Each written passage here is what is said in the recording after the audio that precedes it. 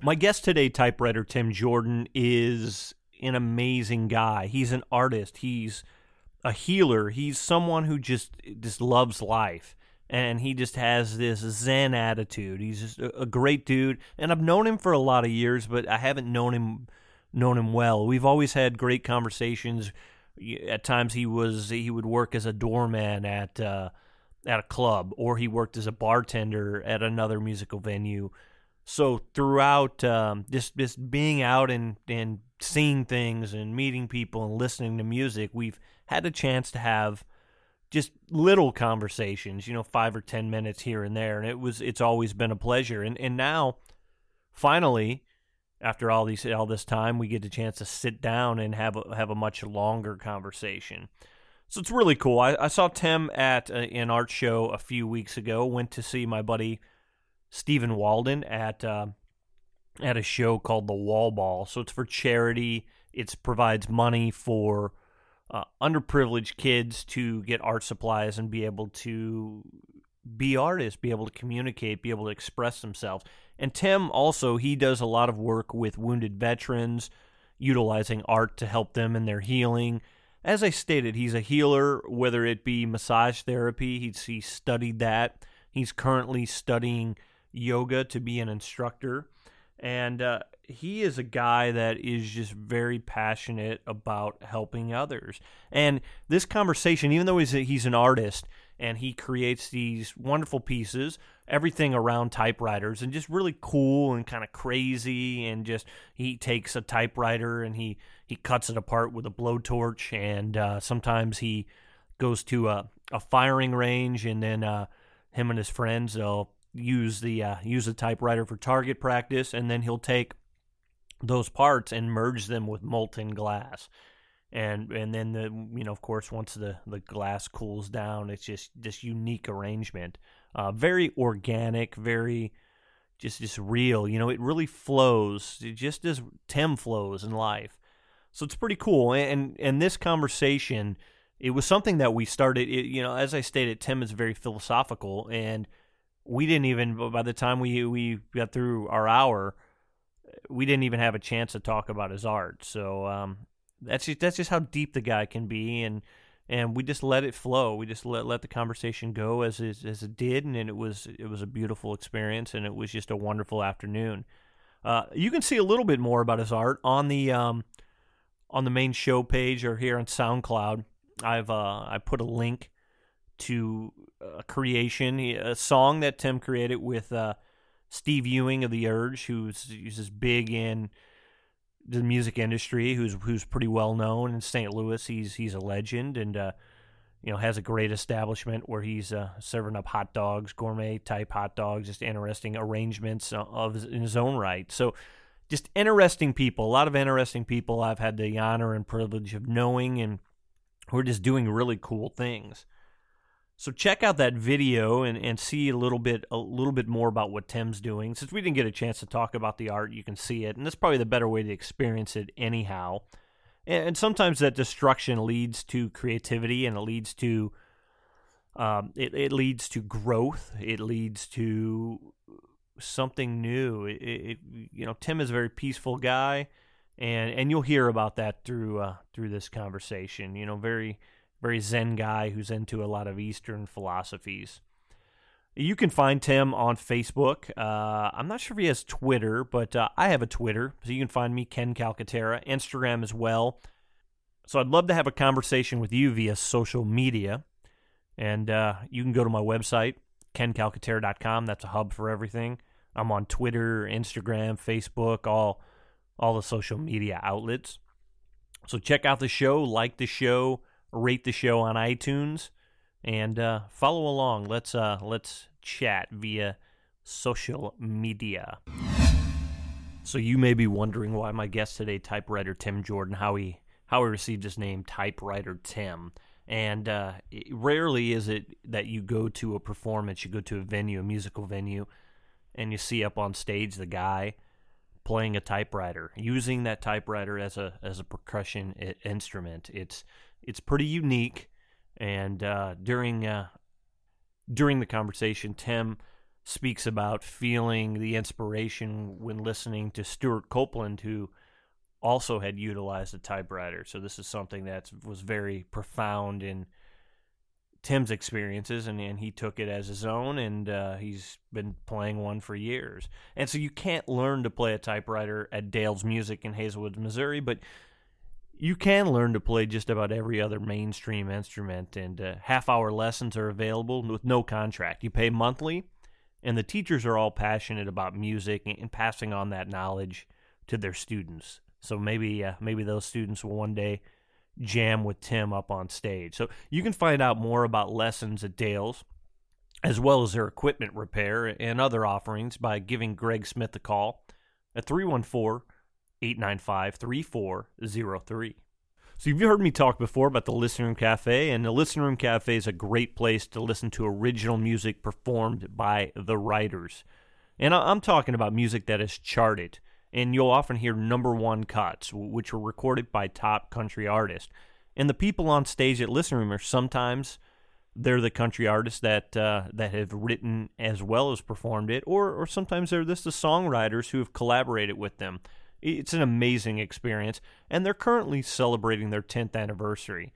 And after my buddy Chris Blair listens to this episode, I'm going to encourage him to share it with any writers who are looking for some abstract sounds, and have them get in touch with today's guest, the one and only typewriter Tim Jordan. And here he is on Conversations with Calcaterra.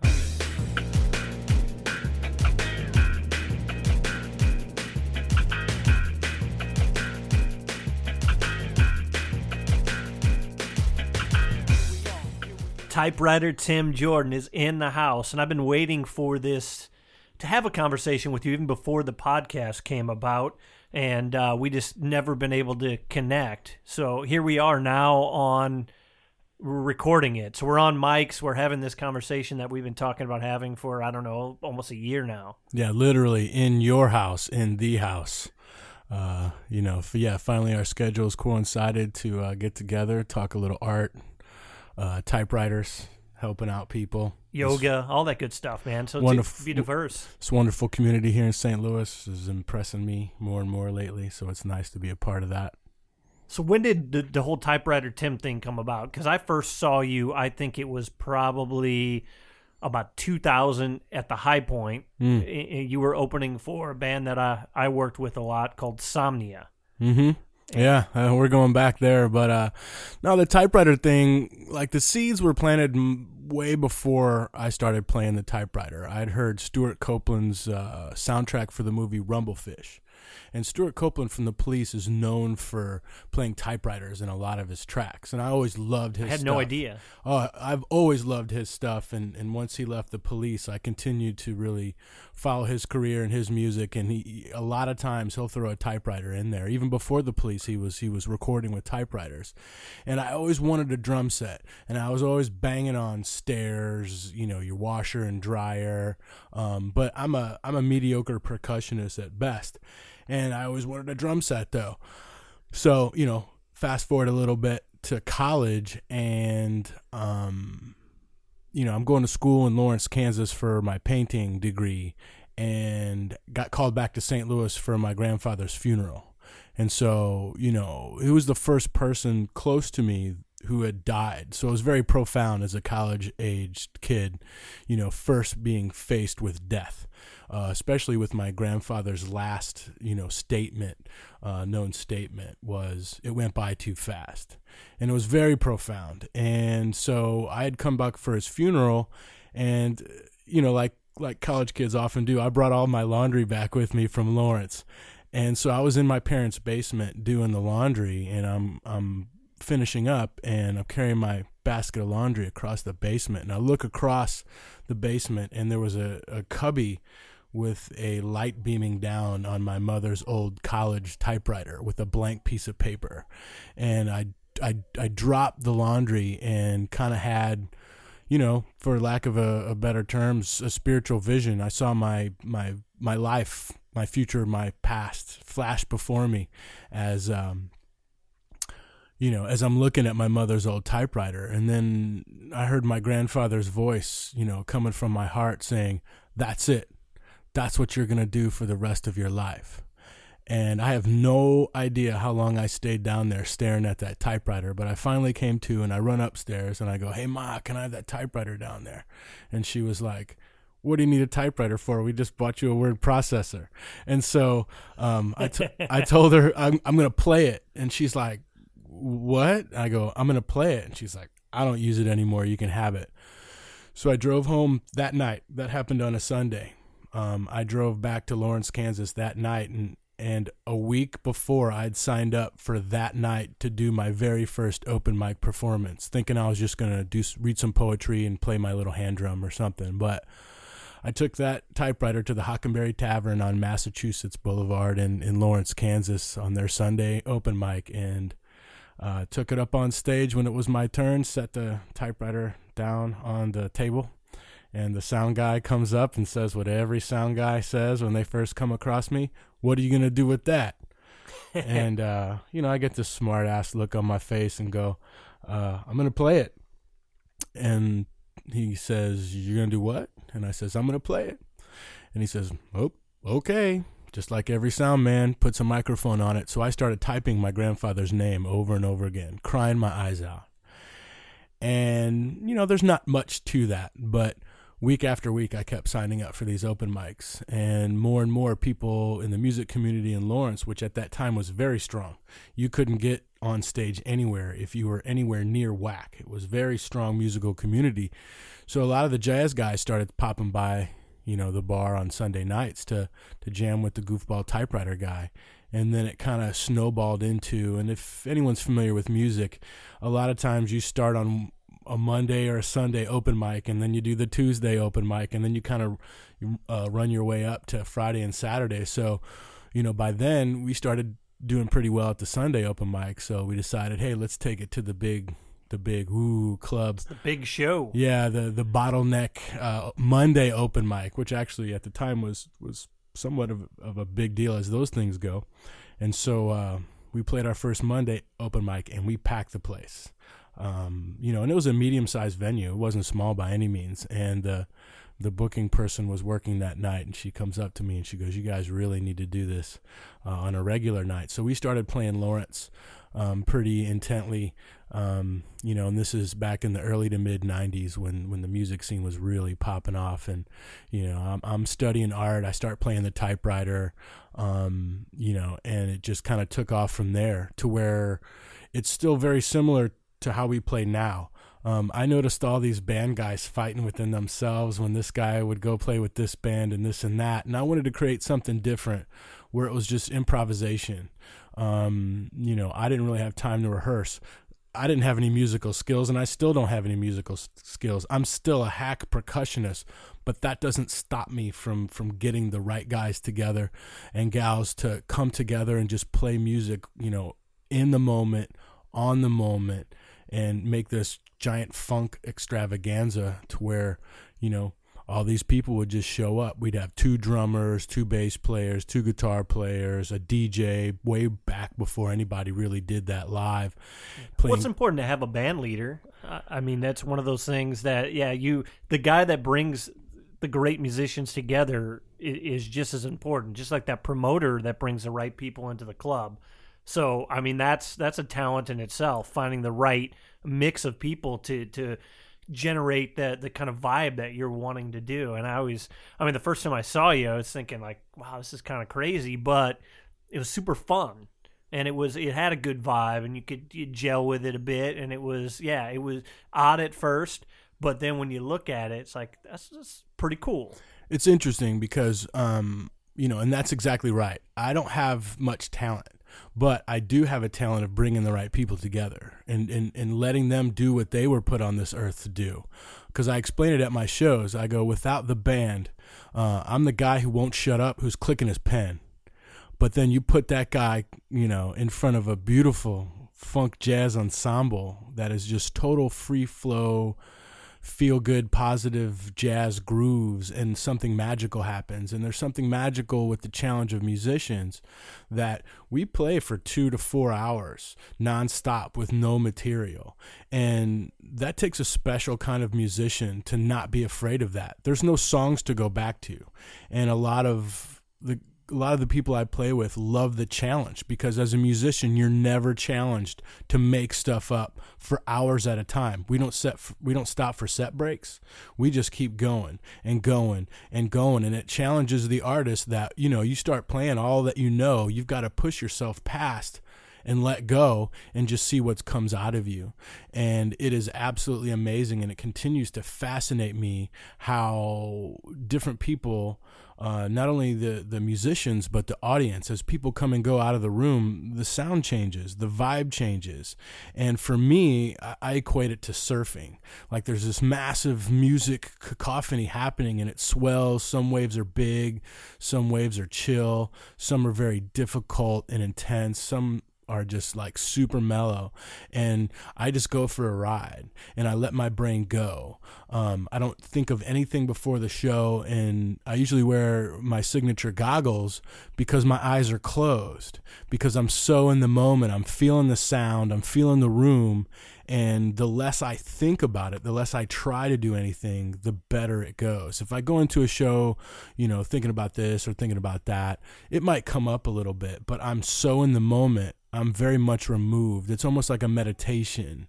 And, it's just weird for not only the musicians to push themselves for hours at a time, but I have to be entertaining or enlightening for that time too. And so things I saw on the news that day might pop in there. A lot of times, some people have accused me of reading their minds. I've had people test me during a show where they'll think of a subject and I'll start talking about it, and then they'll change their thought without telling anybody. And this one dude was saying that for 10 out of 10, when he would change his thought, I somehow would roll onto it and get onto it. And he came up to me after the show and kind of accused me of being a witch, because he was a little freaked out because he had heard of what I'd done. I had talked to him, explained where I was at mentally. So he decided to play this little game without telling me. And it was quite hilarious afterwards, because I have no idea. And I remember this show because I remember thinking, why am I talking about this? And then I'd talk about a subject and then I'd completely change the subject like multiple times.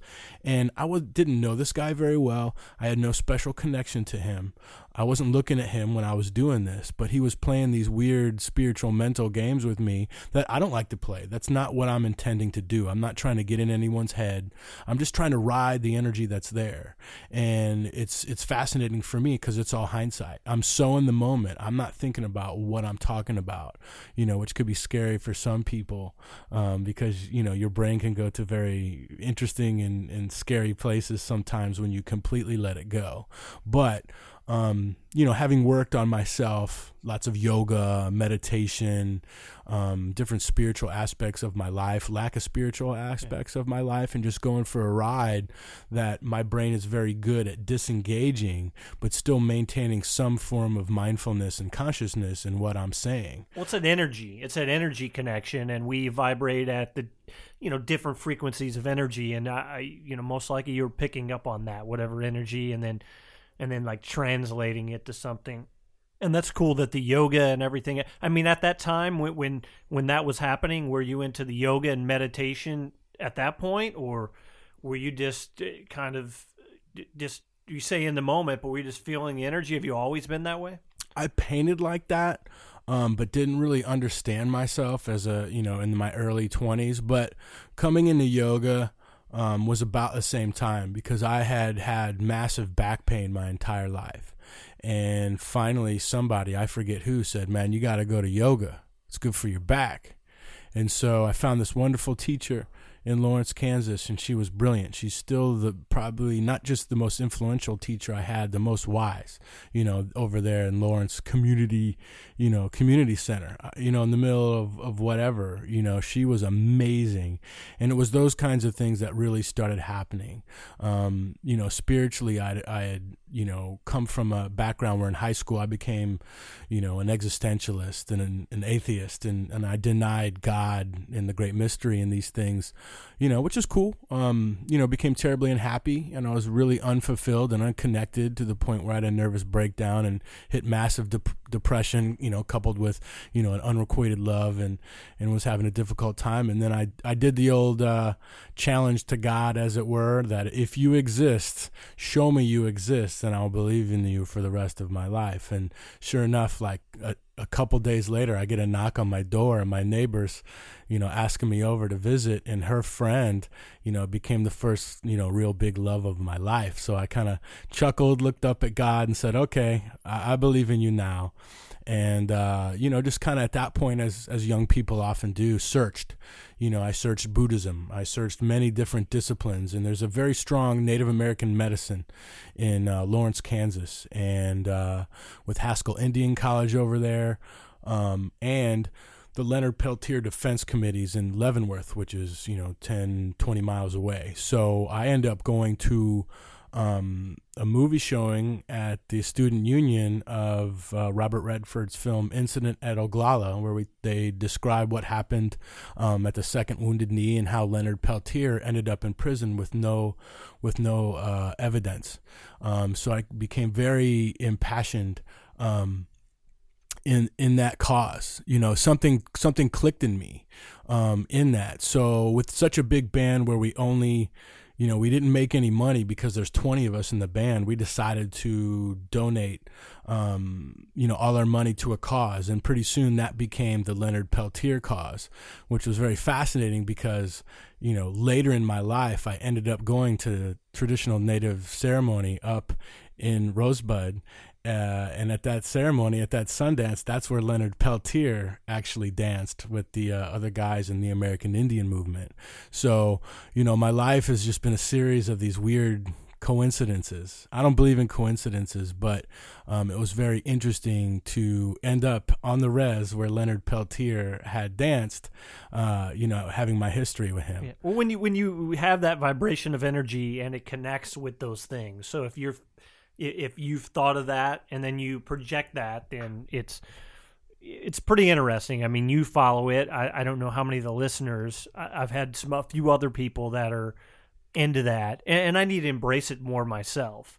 But it seems like when you let go and you start, you just, like you said, you jump on that wave and let it flow. That's when the things happen. It's the times when I'm blocking it or I'm wanting something too much, and it seems like it's like kind of the opposite energy, or I'm putting some kind of a dampener on it when things just don't happen. So that's cool that happened for you. Well, that's an excellent point. There's a lot of things going around nowadays with connection and lack thereof. When we connect with other human beings, we connect with that energy that you're talking about, spiritual, the possibilities. There's no end to that. And to your point, when we lack that, or when we try too hard to push away from that with too much of our desires, instead of just having faith, letting go and seeing what comes to you and holding that thought, like you had said, holding that focus and that energy, but also letting go of, some of the things in our conscious mind is fascinating. Because look at anything. When we connect, we grow, we do better. But when there's lack of connection, you get addiction, you get depression, you get all these things. And it's not as easy as taking a pill. And the pill just masks the symptoms. It doesn't help you connect with the healing power we all have within ourselves. And we forget that because you can't sell a deeper breath. You can't sell your inner wisdom. You can't, sell the conscious and unconscious knowledge that if you let go, that wonderful things can happen, but it's scary to let go. You're on a roller coaster ride. It's comforting to hold on to that bar or that seatbelt, but really you enjoy the ride more when you let go of those things and you have faith that the design of the thing, you're not going to fly off and you go with it. And then you can relax because tension gets in the way of that flow. It gets in the way of you letting go. And when you let go, things just work better. The most highest caliber athletes are relaxed when they're playing their sport. And, they did some heart rate monitors on some motorcycle racers, years back. And the top racer has a nice, steady, real chill heartbeat, and his closest competitor is all over the place, and the guy falls all the time. He's really quick, but he falls. But they always say that the top level athletes, you see Michael Jordan, he's not looking like he's forcing that ball. He's totally let go, and he's relaxed, and he's practiced to the point where he knows what his body's going to do. And when you get out of your own way and you believe in yourself, there's no limit to what you can do. Sure, we have gravity, we have physics and those things, but through my experiences, I've seen those rules broken and bent myself. So, I was telling my friend the other night that if a UFO came and landed, I wouldn't freak out like anybody else. I would be more inquisitive and curious, because I've seen so much bizarre stuff through letting go, through finding different faiths and spiritualities, and, being a part of some traditional, native ceremonies. I've seen some things, man, and it helps me. It gives me faith.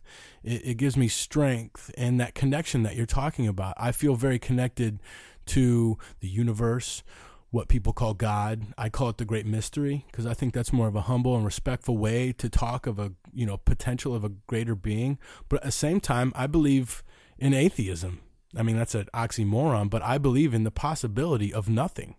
I'm not afraid to die. I'm not afraid to go into the void. I'm not afraid of pain anymore. So this allows me to live my life to the absolute fullest potential, because there's love and there's fear. With human beings, it's going to be one or the other. And the more I study love, the more I connect with that loving vibration in the universe, the one song, the better things go for me. I have a wonderful life because I got out of my own way and I quit dealing, and you can't shed fear completely. It has its point, and it's a part of life, and I accept that. But I don't worry about what's going to happen to me. I have faith that I'm going to be all right, because I faced things and they just went better. I recently broke my hip, and what got me through so quickly and without much pain was from the minute it broke, I relaxed. I focused on my breath, and I realized that a lot of the situation was out of my hands. I realized I was along for the ride, and when I was in excruciating pain, I focused on my breath. It still hurt. It still hurt like crazy, but it didn't hurt as much if I would have added more tension to the situation, because tension would have pulled the bones and made it hurt more. And through my journey of tattooing, I was able to face my fear of pain. I have over 100 hours of tattoos on me. And at this point, I care less about the ink that's in my skin. And I'm more happy that I was able to not be afraid of pain anymore. And that was the main fear that I had in life. Well, when you talk about breath, and that's something I practice yoga as well. And today I was working on a headstand. So I'm getting there. One of my goals this year would be a handstand. And so that's so tough. But that's one of the things I find myself a lot of times in these harder poses, I stop breathing. Mm-hmm. And so today when I was in this headstand, that I just started to just breathe. And then it was like the time that went by that I was in that pose, it just went by really quick, and it wasn't anything I was thinking about. I was just, you stated, in the moment. And it was pretty cool. The breath is the most important thing that we do. It's also, as a people, the most neglected thing that we do. If we're strong, we can go, a month without food. If we're strong, we can go about a week without water. No matter how strong we are. Does that include recycling our urine? Is that I sure hope not. I sure hope not. We get a week and 2 days. Yeah, man. But without the breath, you get a few minutes, no matter what. And that alone right there teaches us it's the most important thing that we do. And I continue to study it, not only with my massage clients, but within myself, to focus on the breath. To your point, any tension in your body is going to get you away from finding your center and your balance when you're trying to do a headstand, handstand, or anything. And when you focus on the breath, you take the mind pretty much out of it. You quiet the brain. Oh, I can't do that. You haven't done that before. You quiet all that, and you focus, and you get into that inner wisdom to tap into your balance. But if there's any tension in your body, you're trying to balance through that tension, and it's not quite going to work as well as when you can relax. And there's a bunch of magic that goes in with breathing deeper. Your brain empties. You focus on your body and let your body do it. And when you let your body do it, it knows what it's doing, even though the brain is trying to control everything. You know, it's so fascinating that it's so simple. The most powerful healing tools that we have are free. You know, breathing deeply, relaxing, laying on the floor face up. There's certain things that are uber powerful that we miss because we're trying to control it. We're trying to sell it. We're trying to increase it. But the universe and the body moves on a slower pace. Very rarely does anything happen quickly. And when it does, it can be quite destructive. I tell my clients all the time, the body and the life does not like hard and fast. It likes slow and soft to move on the body's rhythm. Well, what's the body's rhythm come from? It comes from the heartbeat and it comes from the breath. And that's the rhythm of our lives. And there's people that believe that we're tapped into a greater rhythm, which is the rhythm of the universe, where everything's a circle. So there's a rhythm to it. It's a cycle. I tell people, you know, love is best in a circle, because when it's in a straight line, somebody gets hurt. Usually the person giving love gets hurt because it's not a circle. So I always tell people, go for the circle. You know, if that love doesn't come back, you got to keep it. You got to only share it with people who circle with you. And that's a good theme, because last episode with Amy Cami, she's a spiritual harpist. Mm-hmm. Amazing. So if you haven't listened to it yet, check it out. Her music, when we talk about breathing and relaxing and meditation, her music it helps you get into that space. And there's pilot studies that have been done that shows your brainwaves with her music. So right there's science behind what you're saying. In that circle, I also talked to another guest, Ben Sturgill, who's an amazing musician out of Nashville. And that's, in fact, what he calls his production company, Circles Collide. And we had talked about that, in essence, love being that circle. And if you don't get it back, you just fizzle out. And that's one thing that Amy had talked about, being a giver. And I think that's been one of my issues. You give so much, and when it doesn't come back, and not to say... And I kind of feel guilty at times, thinking like, oh, well, I should be giving just to give, and I do. But at times, it's like when that energy, that love doesn't come back, you find yourself just burning out. And I know one thing, you know, I follow you on social media, which has been great to keep up with what you're doing. And I know that's one thing that you had talked about, this shedding just those negative people or the people that aren't bringing something into your life, and just kind of, I guess, getting rid of the clutter so you can really move forward and just be strong. Is that something you're willing to share? Absolutely. It's interesting because, for a long time, I work with people with disabilities, and I did that really hardcore when I lived in Los Angeles, to the point where my roommate was my client. Everybody I saw had a disability, and, Los Angeles is an expensive place to live, and working with disabilities, unfortunately, is not valued in this society. So I wasn't making very much money. So I was working my tail off just to pay my rent, to work, which is fine. I was helping people out, and that's good. But I burned out because I was living for other people. I was trying too hard. I had no energy left because all the energy I had and money I had went to, helping people with disabilities, and I was barely hanging on. And, one breakdown of the car and I'm in financial ruin. Luckily, I was able to pay my bills because people kept hitting me with their cars, and I'd get these insurance settlements every month. Like hitting you in your car or hitting you just on the in traffic, or, okay. People aren't paying attention, and all of a sudden it was just weird. And that was near the end of my experience. I paid my bills with insurance settlements because, I wasn't hitting anybody. They were all hitting me. And I hate to say it, that it saved me, as far as financially, and I don't like to live that way. Yeah. And so I lived for myself. And so I basically went broke in Los Angeles and, came back here to St. Louis with my tail between my legs, having failed at the entertainment industry. But then I come back here to such a wonderful community here in St. Louis, and continues to blow me away that I don't have to live for other people here.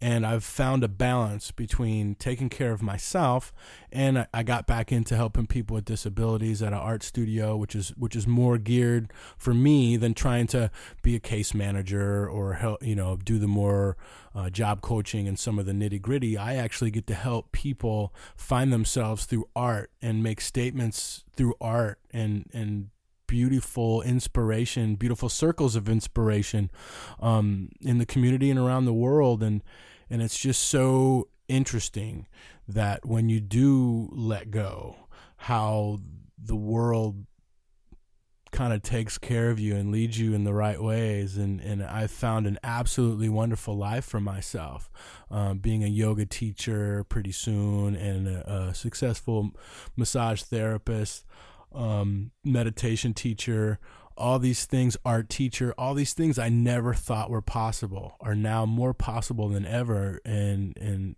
continue to grow as we reach out to helping veterans make art. And I want to bring all kinds of things to some of the people in society that are somewhat underserved. I think it's very important, to give back, and to find your passion and to help people find themselves. And I never thought I would be able to be an art teacher because I don't deal well with administrations. And I think, some of these larger systems don't work for me. But I found a really small grassroots studio that really does amazing things. Artists First, at artistsfirststl.org, to go check out some of the wonderful art there. But to be there when someone has a breakthrough in their lives, when they see something in a picture they didn't know about themselves and they can equate it to the rest of their lives, and you see people grow, because a lot of people with disabilities, they don't have access to the things a lot of people do. Not only they're usually severely abused throughout their lives and neglected, but no one teaches them about art history. No one teaches them about, how to draw and certain opportunities. They're fighting for their lives. They're fighting for decent food and water. And a lot of these people don't have any money and they're bored. But we create this thing where people can come and make art and hopefully build a career, because they deserve it. I can make that shot happen for myself, but if my legs didn't work, I might not have that access because I'm too busy. Because man, when you lose the access to using your legs, everything takes so long. People don't realize, I did through my broken hip, that everything takes 6 times as long when you can't use one leg, and so you don't have that much time in the day. So by the time you get somewhere, it's time to turn around and leave. So it's very fascinating to see different people without the opportunity, and I had opportunities growing up. I grew up in a decent school with decent parents, and I got a lot of breaks in life. So it's very important for me to share that with people who don't have that. You were born in a tough neighborhood with tough parents, with a junkie school. How are you supposed to get over? People don't realize there's a lot of complaining going on now. They don't understand what it's like to grow up in an impoverished neighborhood. They just don't realize that, other people don't have the lives that some of us have. And it's not so easy to flip a switch and just go get a job, because there is no job. You go to the reservation, there is no job. You can't grow anything. You go, a few inches into the soil, it's sand. Or you go to, some of these, inner city spots where there's schools, horrible. I've been there. I visit these schools. I see these ways of life in housing projects, and it's not so easy to just stay strong. There's so many things against so many people. But through my job, I'm able to shine a light. My students know, and my studio mates know that I love them, and they know that I care about them, and I want to see them succeed. And sometimes I got to say some hard things about their artwork. Well, you didn't quite get it here, you didn't quite get it there, but there's an opportunity to learn. And when you see people make that connection in life, that you can't harp on your mistakes, you got to chalk them up and learn from them, because they happen for some kind of reason. And if they didn't happen for a reason, we're going to make a reason. And that reason would be, I'm going to learn something, so I'm going to get better. And when you see somebody, maybe if someone who has a somewhat diminished intellect, as far as we can tell, make that connection, to embrace their mistakes and to feel a part of something, you can see people succeed like nobody's business. And sometimes success is judged by smiles. You can see somebody stand up or sit up a little bit higher and feel good about about themselves. And there's nothing like that. That's $1 gazillion to me. I'm one of the wealthiest people you'll ever meet because I've been able to experience such real experience with so many people trying so hard to be themselves and find themselves and do better. And we all want to be successful. Yeah, and I think a lot of people want to do that. And I think we look at, you talk about things being slow and in essentially walking a mile in another person's shoes. And when we look at right now, the political climate is really crazy. And there's just certain elements. I mean, my take on it is I think, there needs to be some welfare reform in the sense of giving back and really giving back to yourself. So it's kind of, okay, people need help. But with that, by giving back, not just because we gave you something, but allowing someone to get out there and to help someone else. I think if at some point education becomes, public universities becomes a right, and then that's something that's paid for through taxes, that I think there should be a service component in this country. I mean, it may be even some other countries where you turn 18, you have to give a year of service. And whether it is working with, like you have, people with disabilities or in impoverished areas, and you're helping to build the education. So if somebody, you've been privileged enough to come from an area where there's good education, now you're going to this other area to help bring up these other people. And with that, then you'll better understand those people and understand how it is, and then maybe there's more empathy there. So I think, with healthcare and all that, if we can get that, great. But I think just giving back that little, and with as much people as we have in this country, if everybody can somehow give back that little bit, and then it's just culturally and just spiritually, we're just upping the game of this whole country. During this conversation, typewriter Tim, who's a passionate guy, he's very active, and he talks about injuring himself, and unfortunately it was a break. He broke his hip, and it's not something that could have been taken care of by Dr. Mark Holland. But Tim, however, is a massage therapist, and this is something which is great for removing the knots from our muscles and relieving tension and releasing toxins and getting all that out of our system. And also, when we have this tension, when we have these knots, or our body is tight, it can pull our spine out of alignment. The good thing is massage therapy is available at the St. Charles office of Dr. Mark Holland, and it goes great with an adjustment. So find out more about Dr. Holland online at mystlouischiropractor.com or at chiroandrehab.com. So you've heard how Tim was inspired by Stuart Copeland, and it's always inspiring for musicians and artists to discuss and share their passion for their art and creating with other artists. And what do typewriter Tim and Kevin Blumenkamp, my good buddy, have in common? Well, they both utilize fire and blowtorches sometimes to create their art. Well, Kevin doesn't necessarily use a blowtorch when he's working with precious metals, but when he's blacksmithing, he uses a tool. And when he's creating bigger works, such as the coffee table he created for the Holman family. And I'd really be curious to see one of Tim's sculptures paired up with a table created by Kevin. It would be really cool to see that pairing. What type of practical art piece are you looking for? Well, I think you should give Kevin Blumenkamp a call and see what he can create for you, whether it be a coffee table, maybe a bed frame. Just the sky's the limit. So he can create something practical, or he can create something that's just a fine piece of jewelry for you. Once again, Kevin Blumenkamp, and he's at 314-346-6498. Well, and if you look at good neighborhoods versus bad neighborhoods, there's one main component that I see in the difference between those things. And it's not class, it's not race, those things come to play. It's the level of the schools. I've seen, different culture schools in wonderful neighborhoods, no matter what color the people are that live in there. And its education is absolutely key. And, there's a lot of griping going on, and I totally get it. No one wants to be forced to help. I understand that principle. But the bigger principle for me is nobody likes fraud. Nobody likes, somebody, taking money off the government that doesn't need to. My frustration is, and my statement is, well, let's look at the biggest people who do the fraud. Some of the more corporate type of stuff and the oil subsidies and all these things. They don't need those subsidies. Yeah, there's certain components in our economy that it helps, but it's all a sham. To go after poor people who are on welfare is ridiculous when you've got so many tax loopholes and so many things going other places.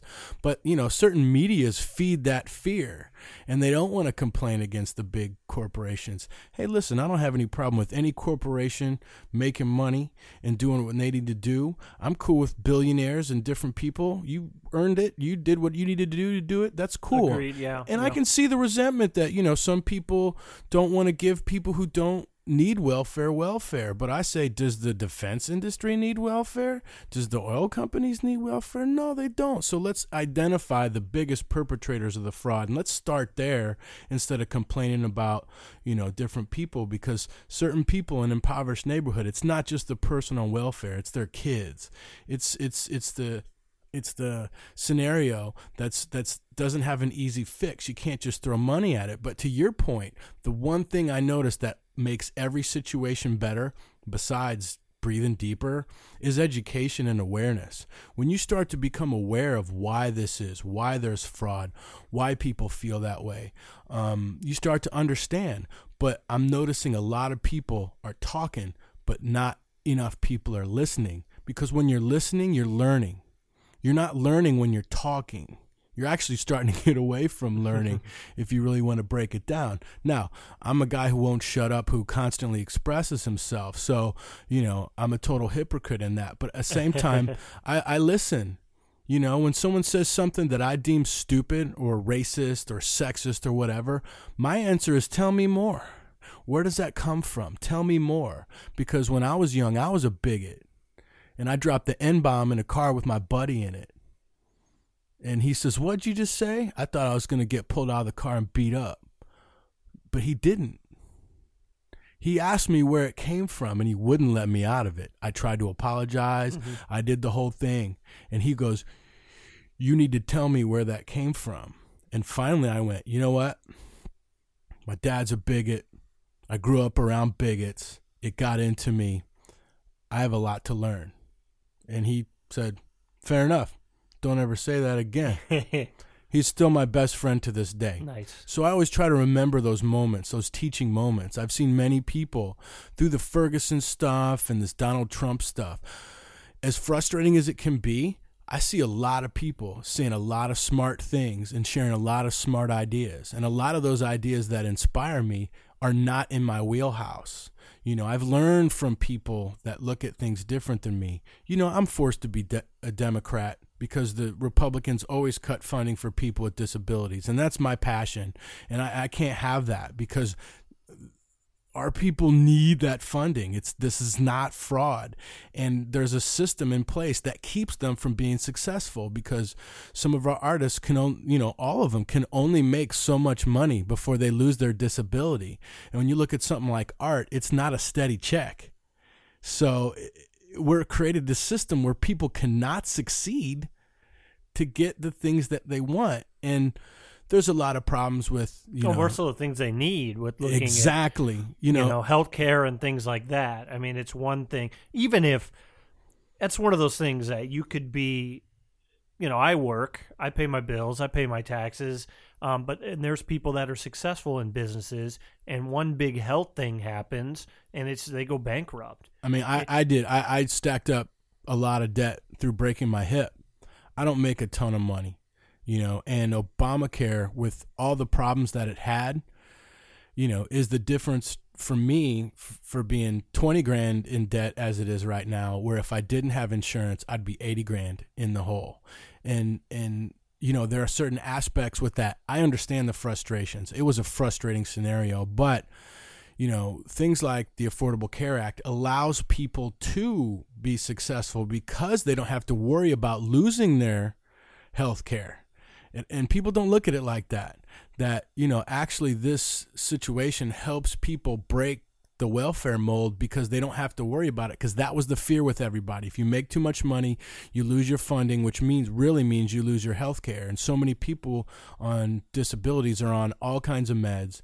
The wheelchairs are ridiculously expensive, on the level of military fraud, where you're buying $500 hammers, and a wheelchair that probably costs $1,000 to make is $50,000, because all these different systems are putting on their tags, and these different lobbyists and these people, so it's very fascinating to go through these to see these situations in life. And actually I'm a part of it, and it's interesting times, man. A lot of people are losing their way, and they're getting frustrated, and they're getting angry, and they're forgetting to listen and forgetting to breathe deeply. Because for me, that's the medicine of all medicines. It's the one thing we can do that's free, and we're doing it anyway, that is guaranteed to make your life better. Is it going to unbreak my hip? Nope.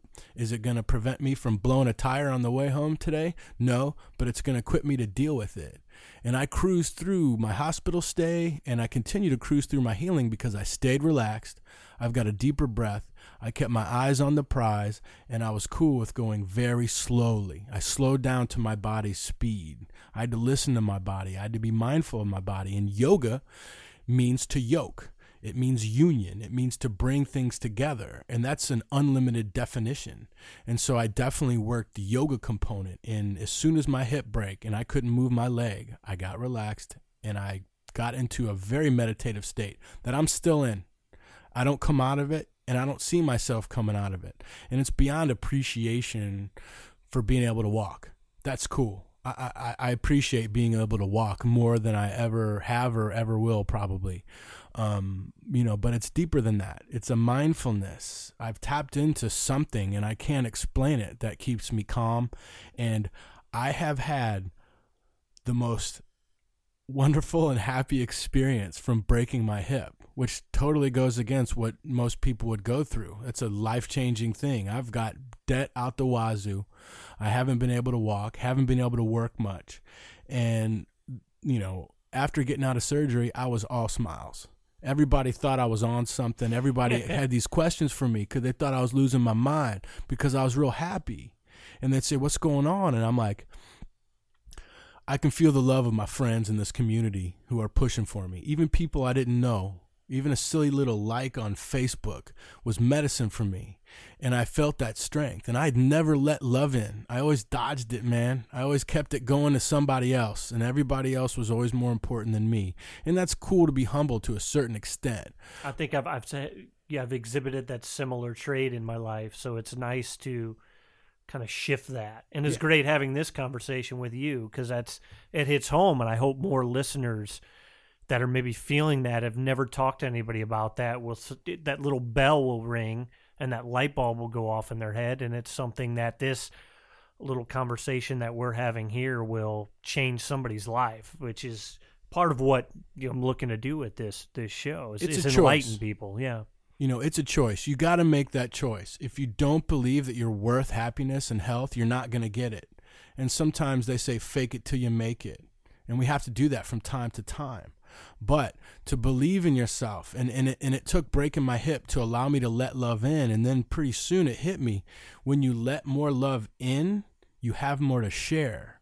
If you don't let it in, you don't have much to share. Most of us know somebody who's taking care of 80 cats, all these people, and they're getting wrapped up in all this drama, and nothing is ever resolved. In fact, it's more and more drama. But what I've noticed within myself is when I get dramatic, when I start getting into drama, there's something in my life that I don't want to look at. So I'm distracting myself with this hot button issue, or I'm distracting myself with a Facebook fight, or I'm distracting with myself with someone who's using heroin and they're making all these bad decisions, and somehow I think I'm the one who's going to help them. And I quit doing that and just started focusing on the people that legitimately needed help and really did their best, and I support them. So you're saying the people that were receptive to that help, and then not... Okay, good. That's good to clarify that, because if you're trying to do something for somebody that doesn't want it and is not able or wanting to receive it, then it's just like going at a wall. I mean, when you feed a vampire, what are you doing? You're dying. You're feeding somebody else. You're feeding this drama, and your focus is drama, and nobody does well. But when you play on a team with the same goal, people getting better. I quit drinking quite some time ago, but I never went to AA. But I respect the group coming together and learning and listening to each other so they can heal. Mm-hmm. You know, I'm just a stubborn old hoot that hates rules, so I couldn't do that aspect. Well, you said of my quit life. drinking. Was it ever a big problem in your life? Or was I partied hard since the age of 13, man. Okay. I mean, that's how I self-medicated. I didn't like myself. I didn't love myself. And luckily through art, I found that love, and then that process made it easy. You know, I got a second DUI, and I remember being in jail and going, you know what? I can't handle this. If I'm going to do this a second time, I have a problem. And I had a very powerful spiritual moment in jail, and, you know, Tuvan throat chanting in jail, and these doors opened up, and sure enough, man, I totally got out of it. My second DUI, man, I totally got out of it. No, my lawyer couldn't believe it. But it was a spiritual thing for me because I made a commitment in that jail cell. I said, I'm done. You know, I'm done with this, man. And then from that, you know, the light is on, and I continued to learn and grow because that was a bad path for me. It wasn't helping me in any way, shape, or form. You know, it's always funny that people want to use a denial-inducing, dehydrating depressant to feel better about themselves. But because I was, you know, depressed, because I didn't love myself, of course I went to that medicine. It instilled that, you know, but you can't heal. It's deeper breathing and drinking water. It's so simple. It's so free. And I get it. You know, I was there. I partied hard.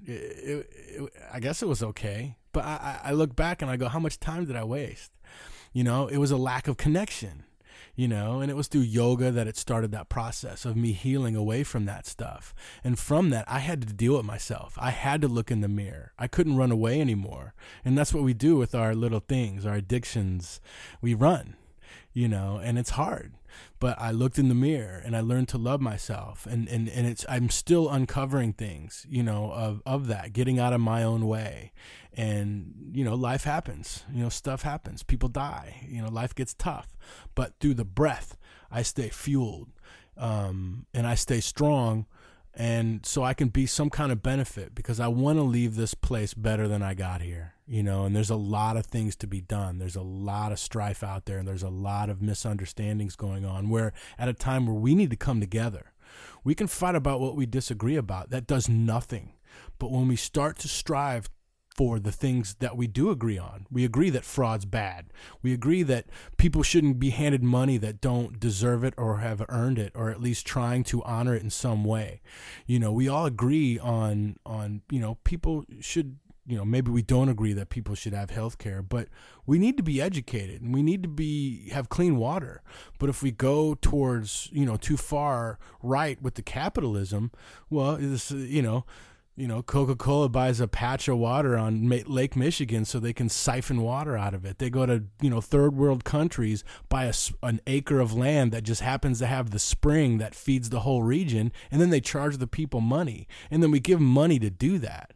You know, we got to identify and educate ourselves on what's really going on within, you know, ourselves first, and then we can start making small changes or that lead to big changes in other ways. And I think it's not buying into that fear as well. Exactly. So you started out, and it's just it's a tactic that has worked for people in power, whether it be the Catholic Church or politicians. It's just that fear. It's a very powerful tool. Fear. It's kind of, you need that shield. Yep. So then it's like, okay, that doesn't, you know what, that I have that spiritual armor, so that now that fear tactic doesn't work against me because I am educated, because I'm breathing. Yeah, that's cool stuff, man. Fear is like gasoline. It burns quickly and it burns very hot. So like fear and fear tactics, it gets your attention immediately and you feel it immediately. It gets hot quick. I see love like wood. There's many things you can do with wood. You can build things. You can make that fire. You have to take care of that fire for it to burn right. You have to do certain things in certain ways to get that log to burn right. But that log will cook your food. It'll shelter you. It'll keep you warm when it gets cold, but you have to grow it. You have to take care of it. You have to water that tree to get that wood, and you have to think ahead of time and keep planting more trees. It's just like love. But if someone starts throwing gasoline around left and right, you can't ignore that. And some people are drawn to that, because we want the quick and easy. But, quick and easy blows up in your face, where it's like love. It's slow. You have to be patient. It takes a lot of work. Buying gasoline and lighting it on fire, that don't take nothing, man. But building a house, building a fire, cooking some food, that takes forethought, education, and the awareness to do these things. And we have to be careful when we give in to fear, because what does fear do for us? Sure, if there's a tiger coming at us, the fear is going to give us adrenaline for us to run away. But we ain't got tigers, chasing us right now. So why do we have to give in to certain people talking us into being scared? And I question those people. What's your end game? What do you want out of being so scared of everything? Because it's not going to serve you. Well, that's the interesting thing about fight or flight. Like you said, back in the days of tigers, or you're in the wilderness, or the bears, or dinosaurs, whatever that situation is that that response gets in, and when you're in that fight or flight, that stasis, then you don't grow.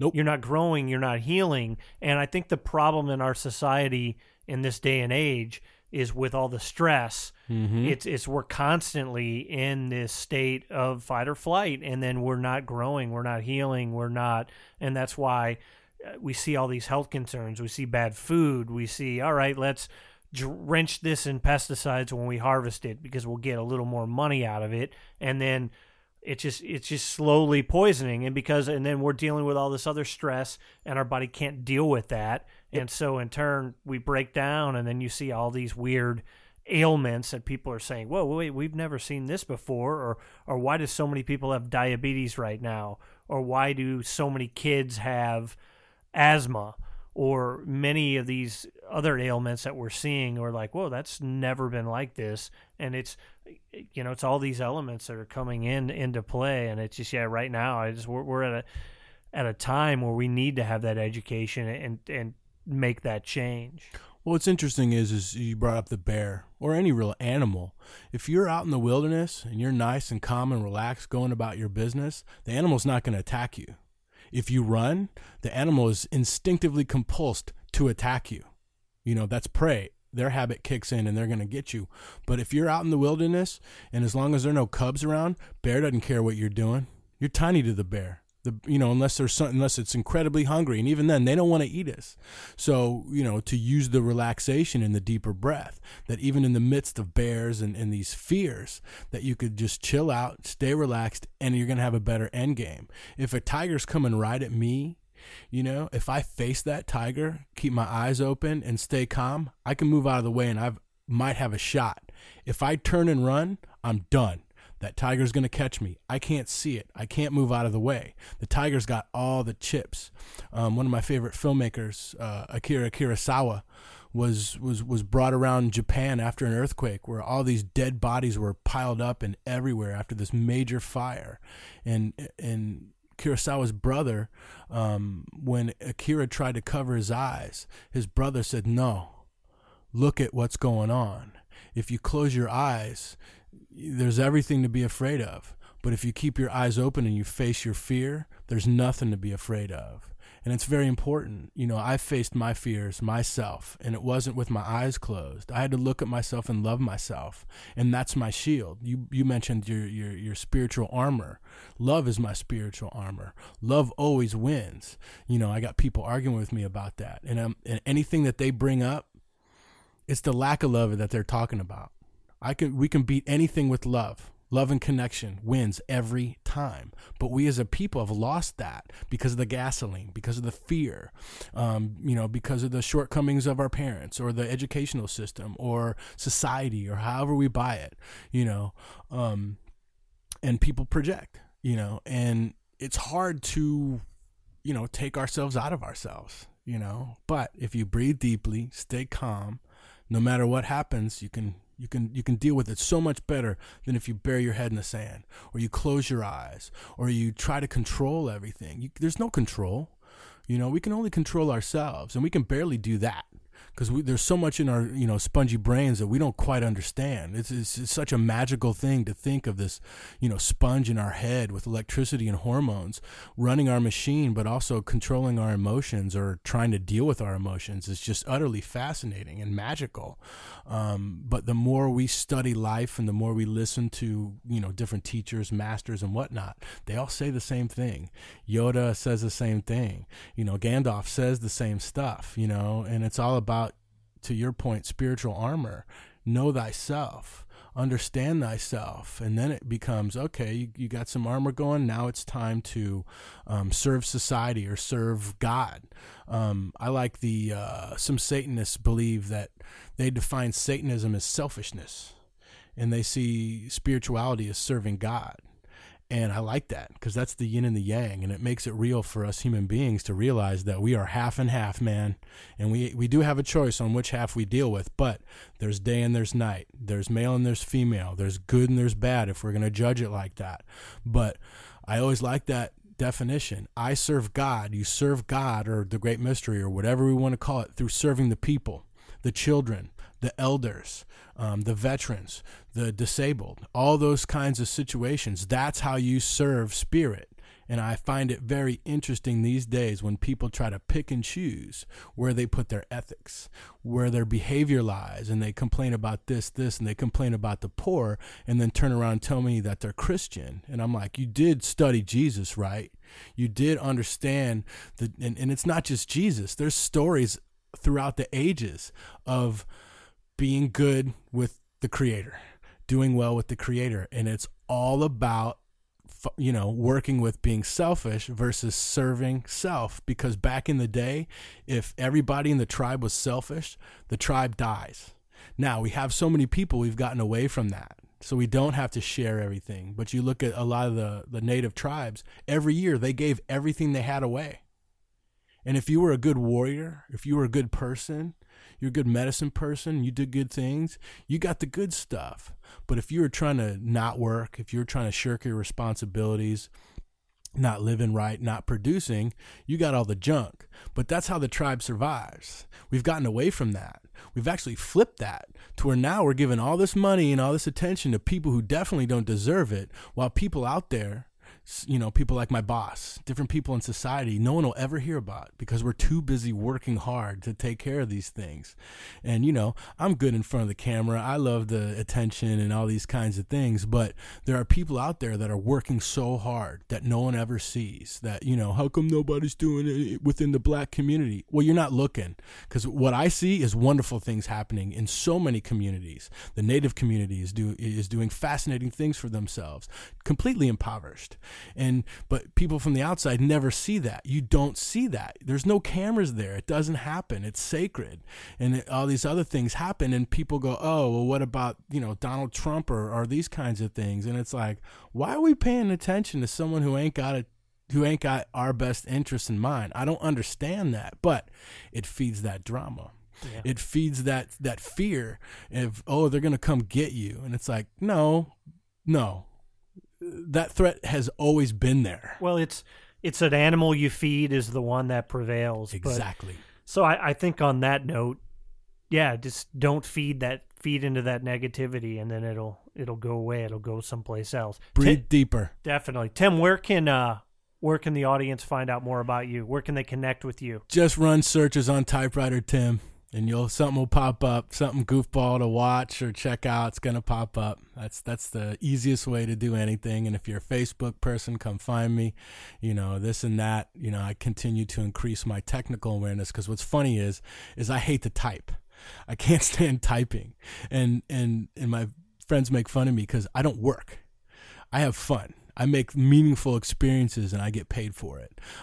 So over time, I'll get better at the technical aspect of it. But just do a search and find me and say hi. Well, good deal. And I hope that the listeners will carry that conversation forward through social media, through me as well. Everybody's welcome. But thank you so much, my friend. And this has been enlightening for me. I've learned a lot through this. I think I've grown a little bit from from this hour. So I thank you for that, and we'll continue to push out that love and not feed those dark powers. And I thank you for the connection, my friend. Right on, brother. Much love to you. All right, big love.